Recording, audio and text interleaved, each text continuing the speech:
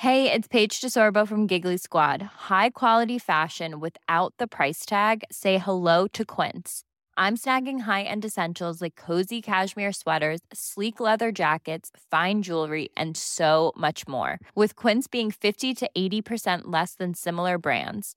And they partner with factories that prioritize safe, ethical, and responsible manufacturing. I love that. Luxury quality within reach. Go to quince.com/style to get free shipping and 365-day returns on your next order. Quince.com/style.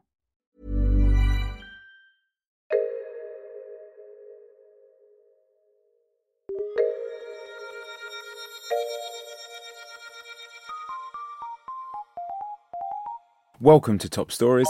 It's Andy Zaltzman here, doing my best impression of Producer Chris. Strike a light, governor. I think that's how he talks. Let's go to May 2010, and yes, that man Vladimir Putin was being a nice guy. Hang on, of course he wasn't. He was being a dick. Allegations of voter fraud this time were being dismissed by the Russian president, and you can probably guess who he blamed instead. Top story this week. Russia has problems counting votes. There's been... It's funny because they say vote, Andy. Yep. There's been big trouble in little Russia this week. To be fair, Russia is littler than it used to be as a landmass since the morbidly obese USSR was put on Gorbachev's intense perestroika diet and lost an incredible 15 republics in just 2 years, giving it that bikini body borderline that it was looking for so it could feel better about itself. There have been outrage over allegations of voter fraud in last weekend's Russian parliamentary elections. And what's surprising is not so much that there was voter fraud in Russia as the fact that there was any outrage over it. How can you be outraged, Andy, over something that everyone just assumes is going on all the time? The anger seems to come from upset at how brazenly the government was doing it. There were reports and online videos of election officers openly stuffing ballot boxes and altering the results right in front of people. We've all been there. It's like Russia is a long-suffering wife who has tolerated her husband's cheating for years, but who snaps once she realises he can't even be bothered to try hiding it anymore. So, well, you know, when Vladimir Putin is starting to look a little bit shaky as a leader, things must be going unbelievably f***ing badly. So, he has, of course, tried to jab the finger of blame into the eyes of other people, John. So, let's have a quick multiple-choice question, Buglers. Who has Putin blamed for the protests in his country? Is it A, himself, acknowledging that his government's policies have created dissatisfaction and inequality, and have allowed institutionalised corporate corruption to siphon off Russia's oil and mineral wealth to a hyper-wealthy micro-elite? Was it B, he blamed cruel fate? Or was it C, he blamed America?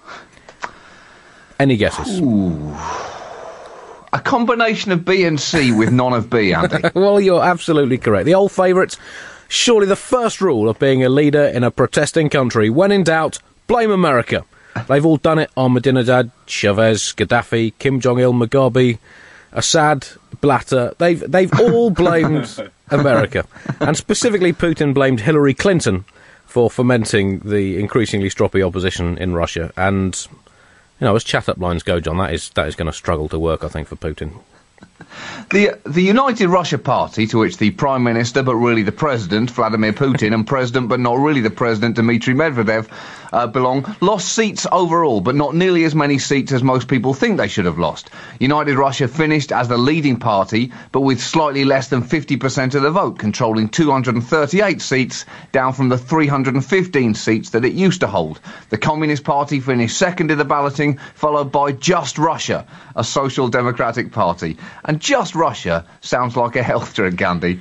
No sugar, no additives. Just Russia. What's in that, John? Apart from 300 years of alcoholic suffering. The elections received a poor report from the OSCE, the Organisation for Security and Cooperation in Europe, which said that in general the election had been well organised, but they said too well organised. Some would say. Yeah, but they said there were severe problems with the, and I quote, counting process. Is that not one of the most important elements in any election, Andy? The whole counting part. If you're that up, it renders the rest of it pretty pointless, does it not?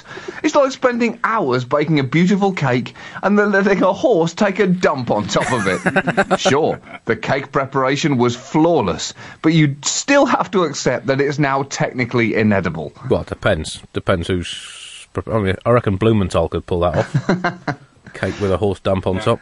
Public unrest apparently started beginning when Vladimir Putin, who was president for 8 years before having to step aside due to constitutional mandate, announced in September that he was planning on returning to the presidency. Some started complaining that they'd been duped by the one-term Medvedev presidency, which suddenly looked like a convenient way of keeping Mr. Putin in power. Hold on, Andy, again. I thought everyone agreed that that was exactly what was happening at the time. Medvedev could not have been any more of a puppet leader without Putin balancing him on his knee and shoving his hand up his arse. All I'll say is this: I've never seen Medvedev speak and Putin drink a glass of water at the same time. I've never seen that happen, Andy. And Putin has, over the last 4 years, worn an alarming number of surgical gloves, so let's... I'm going to read into that what you will, buglers. The allegations of big-time electoral fraud really surfaced after the results came back in the constituency of St. Petersburg Central, when Lenin won with a majority of 1.5 million votes. So I guess that kind of raised suspicions. Putin said, "We are required to protect our sovereignty. We have to think about strengthening the law and holding more this needs just a little tangle on. In response to the protests, Vladimir Putin said, "We have to think about strengthening the law and holding more responsible those who carry out the task of a foreign government to influence internal political processes." And I think, if I may, my Russian's a bit rusty, but I think what he meant to say by that was, can someone get me those train tables to Siberia? I need to make some bookings for some people. The key difference between this clearly rigged election and all the other clearly rigged elections in Russia's past seems to be the internet. It's a lot harder for state-controlled TV to have the blanket influence it once had with social networks around. Apparently 60 million Russians now have access to the internet out of a population of just over 140 million. And by 2016, when the next voting cycle will start, as much as 75 or 80% of Russian voters will have online access. And it wasn't just the videos of voter fraud that went viral around the internet. The Russian government also found it difficult to control Twitter. In October, a pro-government activist tried to celebrate Mr. Putin's birthday with a hashtag Spasibo Putin za eto, translated as "Thanks Putin for that." But his plan backfired as the hashtag became a magnet for jokes at the Prime Minister's expense. Never underestimate, Andy, how childish people can be, even when living in a repressive regime. If you give them a hashtag like "Thanks Putin for that," they're going to use it to precede that sentence with insulting comments. That's the human instinct to mischief. Of course, the Russians use their personal brand of humour with tweets such as, "Russia leaves the souls of poets dead. Thank Putin for that." "Even with oil, there's no money. Thank Putin for that." And my personal favourite, "There is no point for us to live in Russia. Thank Putin for that." It's a dark sense of humour the Russians have, Andy. It's an observational comedy that they enjoy. Just observational comedy about the bleakest parts of human existence. Here are some classic Russian jokes that they are known to enjoy. "Why did the chicken cross the road? For no reason. His journey was futile. The only true journey that chicken is on is toward death. A journey in which we join him." That one is popular with kids across Russia.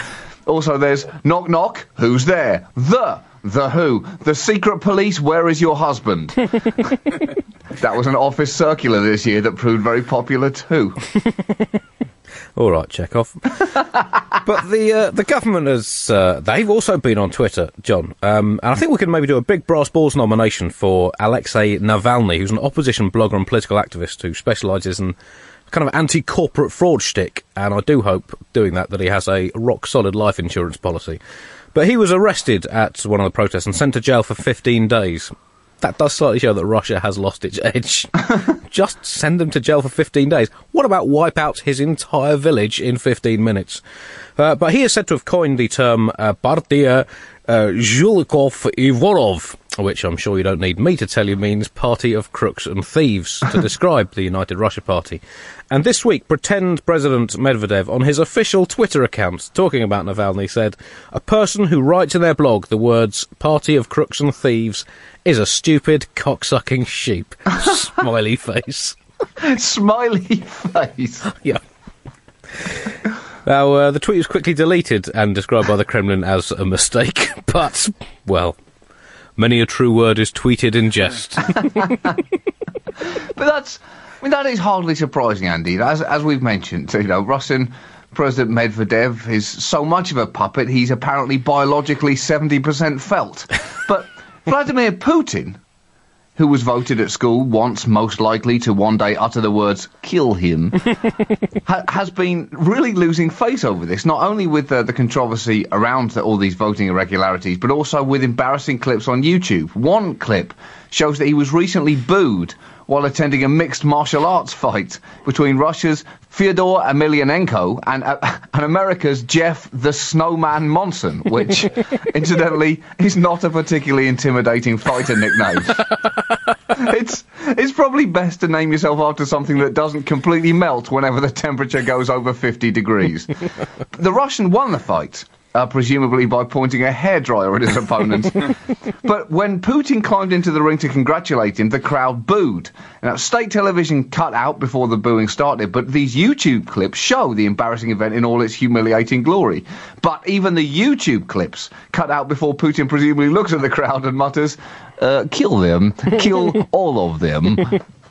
The key question in the midst of all of this turmoil, Andy, is one that lingers in the hearts of millions of people around the world. I have a bracelet with the key acronym for this question that I look at many times a day. The letters are WDMGT. And the question is, what does Mikhail Gorbachev think? There's hardly any decision I make in my life, Andy, without thought processes not somewhere in my mind. And as it turns out, regarding the Russian elections, Mikhail Gorbachev is not happy. On Wednesday, he called on the authorities to annul the election result and hold a new one, saying, "More and more people are starting to believe that the election results are not fair. I believe that ignoring public opinion discredits the authorities and destabilises the situation," adding, "I'm Mikhail f***ing Gorbachev, so you'd better f***ing listen to me." Gorbachev then went even further, arguing that the authorities must admit that there have been numerous falsifications and ballot stuffing, and then added, "Remember, I'm Mikhail f***ing Gorbachev. Anyone who in this room who is Mikhail Gorbachev, raise your hands right now. Only me? That's what I thought. See you later, you f***ing losers." That was another top story. Thank you for listening. The latest Bugle is in your pod feed now.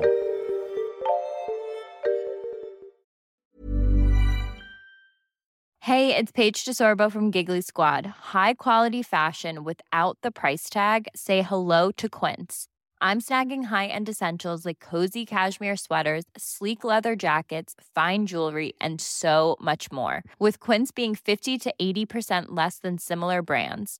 And they partner with factories that prioritize safe, ethical, and responsible manufacturing. I love that. Luxury quality within reach. Go to quince.com/style to get free shipping and 365-day returns on your next order. Quince.com/style. Hi, it's producer Chris from The Bugle here. Did you know that I have a new series of my podcast, Richie Firth Travel Hacker, out now? It's the show where Richie Firth and I talk about how to make travel better in our very special way.